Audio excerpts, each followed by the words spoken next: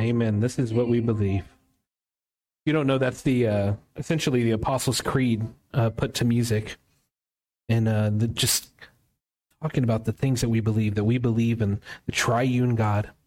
We believe in the work he's doing. We believe in redemption. We believe in life eternal. And it's just a beautiful picture. Let's pray real quick. Father God, thank you so much for your grace. Thank you so much for the truth that you have shown us.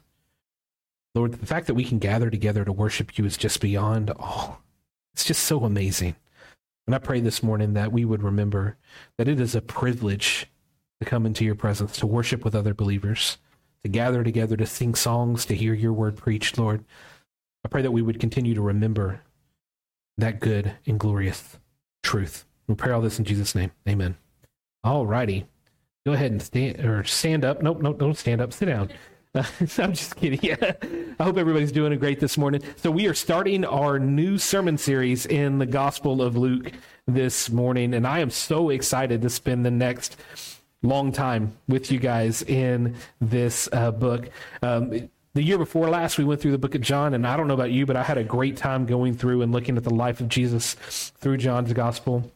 And for the foreseeable future, we are going to be in the book of Luke unless God changes the direction we're going. And over the last several weeks, I've been having a blast just studying and reading this beautiful piece of literature that was inspired by our amazing God. Now, in this first sermon, I want to provide us with an overview of Luke's gospel. So think about it this way. We're going to take like a 30,000-foot view of what Luke wrote 2,000 years ago. We are going to dive into the text as well. So if you want to open your Bible, we're going to be in Luke chapter 1, verses 1 through 4, but we'll get there in just a minute. What I want us to do this morning is kind of look at some of the themes, some of the stories, and the organization of Luke's account. I want us to see how through these 24 chapters in Luke, he writes a beautiful portrayal of Jesus as the Savior of the world. I want us to stand in awe of Luke's masterful storytelling and his ability to draw us in and make us feel like we're actually witnessing the ministry of Jesus. Now, before we look at Luke's gospel, what I want us to do first is look at Luke himself. Who is this man? And you may be asking me, you may be thinking, Josh, why is this important? Why is it important that we look at who Luke is? Why do we need to know who Luke was as a person? Isn't his gospel account enough? I say, yeah. We could simply go into his gospel and understand what Luke is wanting to show us. We could venture in and pull out the major themes and the points that Luke wants to make. And I would also say to you that knowing about Luke, knowing who this gospel author is, helps us to get some more texture and more appreciation for his account. That knowing about who Luke is isn't just an intellectual exercise, but an important understanding of his point of view when it comes to his gospel account. With that being said, who is Luke? Who was Luke? Luke is the author of both the Gospel according to Luke, or the Gospel of Luke, and the book of Acts. Acts is kind of a continuation of the Gospel of Luke, meaning that they are best read when they are read together. So once we finish Luke, if you want to go and continue reading through the book of Acts, that would be a great thing. Or if you're just doing your personal Bible study, read Luke and Acts together. A lot of the same themes, a lot of the same notes of history are tied together in those.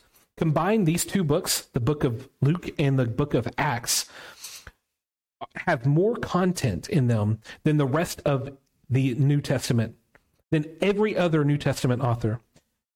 As you read his books, we're going to see that he has a lot to say. One of the reasons he's one of my favorite gospel authors is he has a lot to say. So we have more letters from Paul and we have more letters from John, but Luke's writings, just the two books that he penned together, have more content than any other author in the New Testament. He has a gift for communication. He has a large vocabulary. He has a writing style that really just draws the reader in. Now, what else do we know about Luke? Well, we know that he was a travel companion with Paul on some of his missionary journeys. And we know this because of the book of Acts. In the book of Acts, you will see in certain sections of that book that we come across what are called the we sections of Acts. These we passages, not we as in excited, but we as in the pronoun we. And these we passages are Luke's firsthand accounts of his happenings with Paul. So through his affiliation with Paul, we also learn some more about who Luke is, what his profession was. In Colossians 4:14, we read that Luke, the dearly loved physician, and Demas sends his greetings. So we learn from from Paul that Luke was a physician, a doctor, which explains his training, which explains his ability to have a large vocabulary. It explains his education, that he was a doctor. It also lends us to understanding why he speaks so much about, in his gospel account, the outsider, those who are, he's seen so much pain and sorrow and hurt in the world, and he focuses in on those people who have seen and felt the pain and sorrow of life. He sees the outsider. He sees those who have been cast aside by the community, and he has compassion on them, mostly because he's a doctor, and he wants to heal people. He wants to see people healed. He feels it for those who are viewed as less than or as dredges of society. Because of his profession, he has compassion, and Luke highlights these outsiders. So he highlights those who are essentially powerless and saw as less than in the social order of the time. This includes women, children, the sick, the poor, all types of people, the Gentile. Now, when Luke speaks about the poor, so just kind of understanding poor, this isn't just those who aren't wealthy, those who don't have wealth. The word for poor there in the Greek has a broader meaning. It can address their social status as well, or a different type of ethnic group. Poor can refer to those who had less leprosy or other illnesses. Those who are just on the outside of society can be deemed poor. Those who don't fit into the norm of the Jewish structure of society and social order. Now, this is particularly interesting because Luke himself is on the outside of the Jewish society as well. Why is that? Because Luke was not Jewish. He was a Gentile. So traditionally, Jewish people would have been uncomfortable with Luke being around. He would have been untouchable. He would have been seen as unworthy of God's love, as many of those in those outcast societies would have as well. Now, I know that a lot of the words that I have just said have become buzzwords in our culture and society, right? The poor, the powerless, the outcast. But I want you to know that these categories actually do exist. Not for political purposes, but because we live in a broken world. There are those who are outcasts, those who are poor, those who are powerless, right? We cannot let our political biases blind us to the reality of the brokenness around us. Instead, we need to see these people as individuals, right? We need to interact with them and have compassion on them and love those who would be otherwise cast off. We need to make sure that we don't push people to the side, rather that we embrace people as those made in the image of God.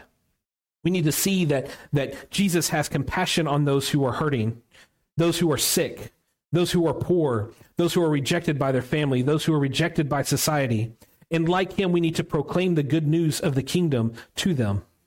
We need to provide them with both the gospel message to feed their soul and meet their needs by filling their stomach. They are both good and right, and they need to be done in conjunction with each other. So we need to proclaim the gospel and meet needs of the people. That's what Jesus did. It's interesting in the Gospel of Luke, one of the things that Jesus is said all over and over again, especially in the beginning, is that he went about proclaiming the good news and healing the sick. So he was fixing their soul and fixing their bodies. And we need to be the people that do just like that. And I pray that as we journey through the Gospel of Luke, that we become more compassionate, more loving to those who at first glance we would just cast aside, that we wouldn't give the time of day. And honestly, I'm preaching to myself as much as I'm preaching to you about this compassion, about loving the outsider. As the body of Christ, let us grow in our mercy, in our compassion, and love for our lost neighbor in the world around us. That's my soapbox for this morning. Now that we've looked at the person of Luke, who Luke is as the physician, let's look at a few verses of his gospel to kind of get a grasp on his mission and purpose of this gospel message. In Luke chapter 1, verses 1 through 4, this is what we read. Many have undertaken to compile a narrative about the events that have been fulfilled among us, just as the original eyewitnesses and servants of the world had handed them down to us. So it also seemed good to me, since I have carefully investigated everything from the very first, to write to you in an orderly sequence, most honorable Theophilus, so that you may know the certainty of the things about which you have been instructed. I love this introduction to Luke's gospel. It's jam-packed with a bunch of good information. You can't tell in the English, but I'm told by some Greek scholars that this is one beautifully constructed sentence in Greek. It's just one sentence, all those words that we just read. Now, though we divide it up in English to help us with the flow of reading, in the original language, one sentence is all Luke needed to convey his purpose and mission with his gospel account. And I want to go through point by point and dissect what he wrote so that we can clearly understand what he wants us to understand. So verse 1, he says this: "Many have undertaken to compile a narrative about the events that have been fulfilled among us." Here he's going to tell us about the greatest story ever told. You see, in the Holy Bible, we have 4 Gospels, right? Can you recite them with me real quick? Matthew, Mark, Luke, and John. That's right. Of these Gospel accounts, we have Matthew, Mark, and Luke, which are called the Synoptic Gospels, right? Synoptic is a compound word that simply means coming from syn, which means together, and optic, meaning to see. So the first 3 Gospels, we see together the ministry of Jesus. They tell a lot of the similar stories in a similar way. And prior to Luke writing this gospel, he knew that many had undertaken to writing about Jesus. How many? He doesn't say just 3. He just says many. We don't really know how many there were. We do know that we have the 4 and that there may have been more, but through the dedication and direction of the Lord, these 4 are the ones that he chose to include in the canon of our scripture. Right? Most scholars agree that out of the 3 synoptic gospels, that Luke was most likely the last one written. It was probably written around 60 AD, so roughly 30 years after Jesus' resurrection. It was written, and probably he was writing it and compiling it while he was traveling with Paul on Paul's missionary journey. Meaning that Luke would have known and heard the stories of Jesus and known about the other accounts recorded by the other gospel authors, and he uses those to help tell the stories in his gospel. Now, you may be asking, why are there 4 gospels? Why not just 1 or just 2? Why 4? Well, that's a good question. Why are there 4 gospels? Well, each one of the authors of the gospel were writing about Jesus' life to a specific audience for a specific purpose. These gospels are like holding a diamond in your hand, right? The diamond of the life of Jesus. And as you examine the diamond, you start to turn it in your hand, right? And you turn it in your hand, and you see the complexity and the beauty and the clarity of the diamond from all different angles. The way the light hits the diamond in one direction is different from the way that it hits it in another. And it highlights the complexity and the beauty of that diamond. So the Gospels are like that. The diamond is the life of Jesus, and they are examining it from different angles and for different purposes. They shine a light on the life and the ministry of Jesus, but in a different aspect and for different purposes. So Matthew was written by a Jewish man for a Jewish audience. And so Matthew focuses on the fulfillment of prophecy and Jesus as king. His focus is on Jesus' fulfillment of the law of Moses. Mark's gospel was written to the Roman church. And you can kind of tell this by the way Mark is written. Mark is very fast-paced. He's very action-oriented. You see this word a lot in Mark's gospel. Immediately Jesus did this, and immediately Jesus did this, and immediately Jesus did this. Like, Mark is just like quick. He's like that guy in Mulan. Let's get down to business, right? That's what he's like. Now, John was written for the church as a whole and written to demonstrate the divinity of Jesus, so that people will believe the message of Jesus as the Son of God who came. Now, so what about Luke? What does Luke want to convey in his gospel? Luke was writing to a mostly Greek audience. In fact, we're given the name of one of the people that Luke is writing to, or he's writing this account for, in verse 3, and that his name is Theophilus. And we'll talk more about Theophilus in a minute, but most likely Theophilus was a wealthy man who funded Luke's gospel and his writing endeavor. Theophilus is a Greek name, and most educated Greek people put a high value on wisdom, right? So we'll see this. Luke focuses on the grace of Jesus and the wisdom of Jesus in his gospel. And how does Luke do this? Well, like I said earlier, Luke focuses on grace through the compassion of Jesus towards others. He includes his teachings that would intrigue and challenge most of the Greek audience to focus on wisdom. The Greek audience that Luke is writing to really, really, really like wisdom. I mean, this is where we get philosophers, right? Philosophy comes from the Greek world. So Jesus' ability to confound the wise and the learned in the Gospel of Luke would have really appealed to them. And one of the cool things about Luke's teaching is that though it is considered one of the synoptics, it does vary greatly from both Matthew and Mark. To demonstrate the wisdom of Jesus, Luke includes a ton of parables, especially when compared to the other gospel. Now, if you're new to the teachings of Jesus, a parable is simply a story that is used to illustrate a lesson. This is a demonstration of Jesus' wisdom throughout Luke's gospel. Some of the more popular parables that are only found in Luke include the Good Samaritan, right? Everybody knows the Good Samaritan, and the prodigal son. Those two parables are only found in the Gospel of Luke. In fact, there are 18 parables that are in Luke that aren't found in any other gospel. 18 parables. So again, we can see that Luke is focused on wisdom in his telling of the story of Jesus. So each of the gospels gives a unique but unified picture of Jesus. And in order to get the fullest picture of who Jesus is, we need to take a look at all of them. We need to dive in to each one and find their purpose in writing and compiling the stories so that we understand how great and glorious Jesus is. And here's the beautiful thing about having four gospels. We see that God uses unique individuals to convey his truth to people for all generations. God chose to reveal his Son to through these men. He used their personalities, their upbringings, their histories to provide us with the most beautiful portrait of Jesus. Now, you may have a favorite gospel author, but I will encourage you to read and to study all of them to see just how beautiful Jesus is. So what else does Luke tell us in this opening line of verse 1? That these are just stories that are told. These aren't just stories that are told. They are truth that have been fulfilled among them. Look what he says. He says, many have undertaken to compile a narrative about the events that have been fulfilled among us. This is a reference to the Old Testament fulfillment of prophecy. That Jesus' life, death, burial, resurrection, and ascension are a fulfillment to the Old Testament promise of redemption.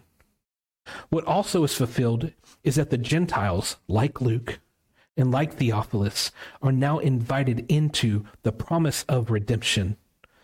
Luke ends his gospel by talking about this fulfillment on the road to Emmaus. In Luke chapter 24, verse 27, so go all the way to the end of Luke, we see this. Then beginning with Moses and all the prophets, this is Jesus, interpreted for them the things concerning himself in all the scriptures. Then if you jump down to verse 44, we read this. He told them, these are my words that I spoke to you while I was still with you, that everything written about me in the law of Moses, the prophets, and the Psalms must be fulfilled. Then he opened their mind to understand the scriptures. He also said to them, this is what is written, the Messiah will suffer and rise from the dead on the third day, and repentance for forgiveness of sins will be proclaimed in his name to all the nations, beginning at Jerusalem. You are a witness of these things. Now, speaking of witnesses, let's look at verse 2 real quick. What does he say? Just as the original witnesses and servants of the word handed them down to us. Here we see that Luke and Theophilus have received instruction from eyewitnesses and servants of the word. This means that both Luke and Theophilus are second generation believers. They're not a part of the apostles or the original disciples. They are those who have been taught and instructed. They have heard and believed. The Christian faith, our faith, is based on eyewitness testimony. Eyewitness testimony of the ascension and resurrection and ascension of Jesus, based on the reality that these events actually took place in time and in history, and that people talked about these events and told others about these events. We sit here today as beneficiaries of these accounts. Too often we can take for granted the reality of the gospel message. We can neglect to think about the fact that many believers died so that we can hear the message of the gospel. That their lives were traumatically impacted to get the message to us today. Rather than being grateful, we can become entitled, saying, of course the gospel is there. But the reality is people put their lives on the line so that we could know the good news of Jesus. Let's not forget the lives that were lost to bring us the message of Jesus. Here in Luke, We know that there is at least one generation between his belief and the one before him. But have you ever taken the time to really think about all the generations since Jesus walked this earth that lead to you sitting here today? The faithfulness of that eyewitness testimony is a testimony to your salvation, to your belief. The grand arc of God's story, all of history, the story of redemption, the story of salvation, is brought to you today because of people who proclaim the good news to your grandparents, to your great-grandparents, to the people who crossed over on the Mayflower, right? All these people, generationally, you have a genealogy of faithfulness. These men who were eyewitnesses touched and felt the body of Jesus. They saw him ascend into heaven. They witnessed his resurrected body. And because of their faithfulness, you sit here today. It's because of these generations and generations of people telling about this message of the gospel that you have been saved. Maybe you don't have a family that had a history of knowing the truth of the gospel, but that doesn't mean that you aren't impacted by the testimony that has been told for generations. And here's the rub, though. When we forget about the faithfulness of the people who have gone before us, when we neglect thinking about the reality that people laid down their lives for the gospel message, we get comfortable and we get complacent, and we think that we don't need to tell the next person about the good news of Jesus. We don't see the importance of proclaiming the gospel message. We don't see the power of God in all of history. We can look at our friends and our neighbors and think that they don't deserve or won't respond to the gospel. We cannot and must not sit back and think someone else will do it, that someone else will proclaim the gospel. We need to be responsible as individuals to go and tell people about the good news of Jesus. We need to pass it on. We need to proclaim to our kids and to our grandkids and to our friends and to our family and to our neighbors the good news of Jesus Christ to everyone so that they may come to faith. We need to be a witness of the good news of Jesus, just like those who handed this tradition down to Luke and Theophilus. You understand that the Christian message began with a small group of people. A small group of people impacted the whole world with this message of redemption. And sometimes we think that we are so insignificant that we can't do that. But I tell you what, if we as a church took upon ourselves the mission of Christ to go and proclaim the good news, I promise you we could have an impact on this community, on this county, and on the world. Just like those first disciples who lived in a nobody town in the middle of nowhere became the proclaimers of the good news of Jesus. Don't think that your witness is too small. Now, we aren't eyewitnesses to the resurrection of Jesus, but we are eyewitnesses to the transformation that he brings. We are eyewitnesses to his goodness, to his grace, and to his peace. We are eyewitnesses to his saving power. We have witnessed that God can and does change the lives of those who believe. So we do have a story to tell. We have a good news to tell to all people. And like Luke, our stories will be different from person to person, but that doesn't mean that it isn't worth telling. Our faith is personal, but it's not private. We should share the good news of Jesus to those who we know, so that they may come to believe. And we tell them about the glory of Jesus, because that's what life is all about. The chief end of man is to glorify God. That is what we do. Now, because of what Luke and Theophilus have heard through the eyewitness testimony, Luke wants to go out and see this stuff, if this stuff is true, if these words are true. So he wants to investigate the claims of these eyewitnesses. He wants to test what he's been taught. And so in Luke, in verse 3, we see this. So it seemed good to me, since I have carefully investigated everything from the first, to write to you in orderly sequence, most honorable Theophilus. So Luke becomes an investigator. And I love Luke. Luke listened to those who told him about Jesus, and he's like, you know what? I need to go out and find out for myself if this stuff is true. I need to hear the stories from the eyewitnesses himself, and I'm going to record what I learned. Luke acts like this investigative journalist, and he goes out and he tries to just get the facts. He's following after the leads. He's going out and interviewing people concerning the life of Jesus, and he's doing this because Theophilus wants to know too. Not only is Luke curious about the things that he's been taught, but so is this Theophilus guy. So who is Theophilus? Well, the truth is we don't really know. We do know that Luke and Acts are both addressed to him. So we believe that he is like I said earlier, person of great wealth and influence. He most likely funded Luke's research, providing him the means to travel and compile the information that we find in the New Testament, in Luke's gospel, in the book of Acts. But we do know just a little bit about him, that he was a follower of Jesus, that he had learned, that he had studied, that he had been taught the things about Jesus. Now, we read that what Luke does is he goes out and he investigates the truth claims about Jesus. What does this mean? It means he studied, he interviewed, he wanted to get the information, and he wanted to compile it so that it could be understood. He's not just recording the facts, but he wants people to understand.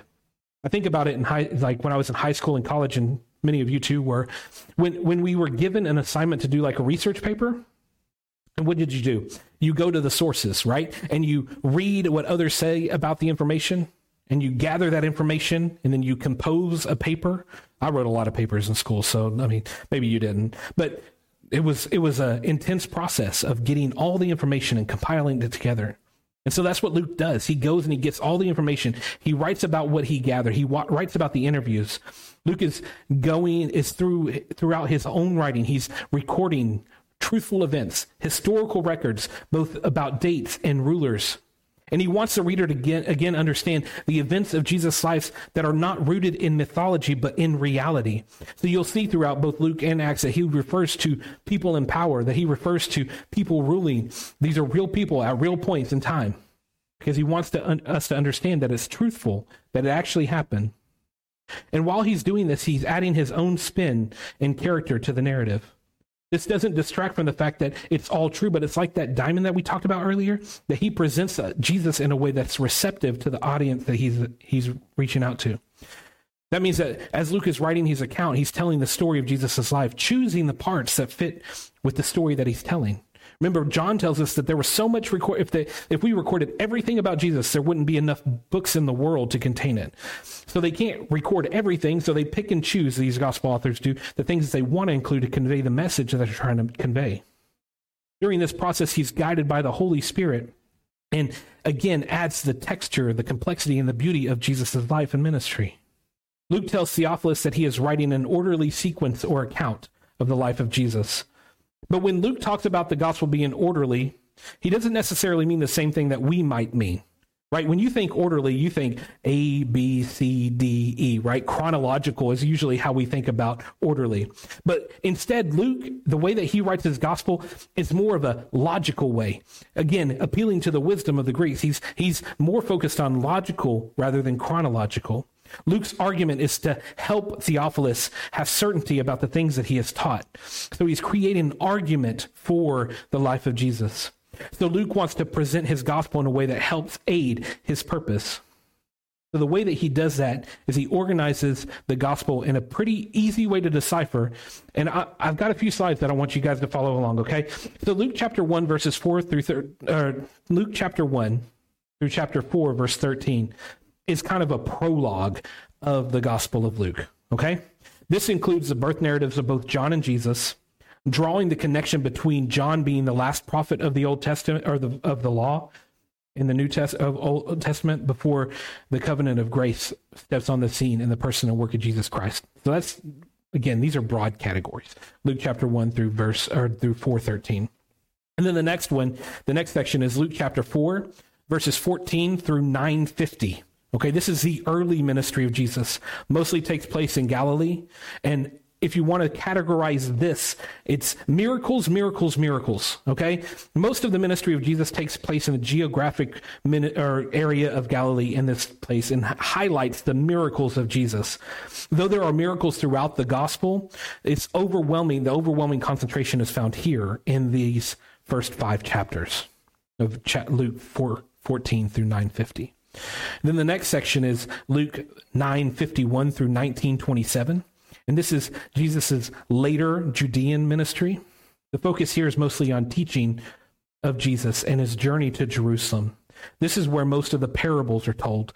So in Luke chapter 4:14 through 9:50, it's miracles, miracles, miracles. And in Luke 9:51 through 19:27 is parables, parables, parables. And then in chapter 19:28 through 24:49, this is Jesus in Jerusalem. The focus here is on his trial and on his sacrifice and on his resurrection. The greatest sacrifice and the greatest miracle happen in this section. The big chunk of text in the middle of Luke from chapter 4, verse 14 through 19:27 is a joint measure. This section is both the mighty works of miracles and the words of teachings of Jesus. This is why Luke can pen in chapter 24, verse 19. You read this. What things, he asked them. So they said to him, things concerning Jesus of Nazareth, who was a powerful prophet in action and speech before God and people. So Luke is really wanting the readers of his gospel to see both the works of Jesus and the words of Jesus. So the miracles of Jesus and the teachings of Jesus. And that's what he does in his gospel. This was part of Luke's overarching theme in his gospel, the works and words of Jesus. By proving that Jesus was a powerful teacher of wisdom and a powerful worker of ministry, it proves that Jesus is who he said he is and is backed by what he did. Why would Luke want to include this in his gospel account? Though he was writing for a Greek audience, he wanted to take account and appeal to a wider audience as well. And Paul addresses not Luke specifically, but the culture at the time. In 1 Corinthians chapter 1, verse 22, he says this, for the Jews ask for signs, so the miracles of Jesus, and the Greeks seek the wisdom, that is the teachings of Jesus. And Luke here does both of those. So his spending time with Paul on the ministry journey, on his missionary journey, really helps him to compile this so that the Jews see the signs and the miracles of Jesus, and the Greeks see the wisdom and the teachings of Jesus. This is what Luke does. He ties them together for both the Jews and the Greeks, the miracles and the wisdom. And he wants to appeal to the widest audience. Another major theme of this investigative report is the perfect humanity of Jesus. You see, in Luke's gospel, we get the fullest picture of Jesus' birth, his childhood, a little glimpse at his childhood, and his social life. Right? Of all the Gospels, we read about the extensive birth account in Luke 2. We read about the interaction of a preteen Jesus in Luke at the end of chapter 2 as well, when his family leaves him at the temple. We'll get there eventually. Luke also includes an extensive genealogy of Jesus that concludes not with Abraham, like Matthew's does, but concludes with this phrase in verse 38 of chapter 3, son of Adam, son of God. Luke wants the reader of his account to know that the birth of Jesus is both the son of Adam and the son of God, demonstrating that Jesus isn't just for the Jewish people, but in fact that he is for all people who would believe, both Jew and Gentile. He is the truest and best human to ever live because he is both truly God and truly man. So Luke isn't just concerned about telling the story of Jesus, he's also building a theology around Jesus in his ministry. Because Luke understands that though the story of Jesus and his ministry is important, it doesn't really amount to anything if it isn't rooted in the divine work of God. Jesus' story would be good, but it's great because he is the Son of God. And to close out the introduction, we read in verse 4, so that you may know with certainty the things about which you have been instructed. Theophilus had been taught and told about the life, death, burial, resurrection, and ascension of Jesus. He has heard the news about this divine man who came down to earth. He has heard the stories about the miracles and his teachings. We don't know who told him these things, but potentially somebody he was related to. But he has been instructed in this way. And maybe he has a lot of questions. Maybe Theophilus has a lot of questions. Maybe he believes and he is struggling. Luke here wants us to know that we can be certain about the life and ministry of Jesus. We can be certain that he fulfilled the Old Testament. We can be certain that the events of Christian orthodoxy are rooted in history. That Jesus actually taught these truths. That Jesus actually healed the lame, healed the blind, made the sick well, fixed the broken. That Jesus actually had compassion on the outcasts, the poor, and the low in spirit. That Jesus was innocent, yet he was put to death. That he was treated as a criminal, though he was righteous. That he died and was buried. And that after he died and was buried, he rose again. He spent time with his disciples. And he wasn't just a ghost, right? Because he ate with them and they felt his body. That Jesus actually bodily rose again. And Luke wants us to know that he did all of this. He did all this work so that we would be certain. He interviewed people. He talked to Mary. He spoke with the apostles. He traveled with Paul. He investigated the claims about Jesus that are found in the teachings of Jesus and found that they were true. And thankfully, 2,000 years ago, he wrote them down. And we are now beneficiaries of his hard work. We get to read these accounts about Jesus. We get to read about his love and compassion, his teachings and authority. We get to study Jesus Christ, the Redeemer and the Savior of the world. Now, I don't know where you are this morning, but I want you to be certain that the things about Jesus are true. Luke didn't conspire to fool Theophilus. He wanted to present the truth, and he has. And through the providence of the Lord, we get to read the same scriptures. We get to read these same stories. Now, you may be a natural skeptic, and I want you to know that Jesus is real, that he really lived, that he really died, and that his followers really did believe they saw him risen from the grave. They believed so much that they died for their belief of what they claimed they saw. And that for generations, Jesus has been changing lives. Now, you may be a believer, but you're struggling. And I want to encourage you to read this gospel. I want you to see the lengths that Jesus went through so that he could demonstrate his love for those who would believe. I want you to be comfortable knowing that you don't have to have all the answers. You can still have questions. You can still struggle, and Jesus will still be there.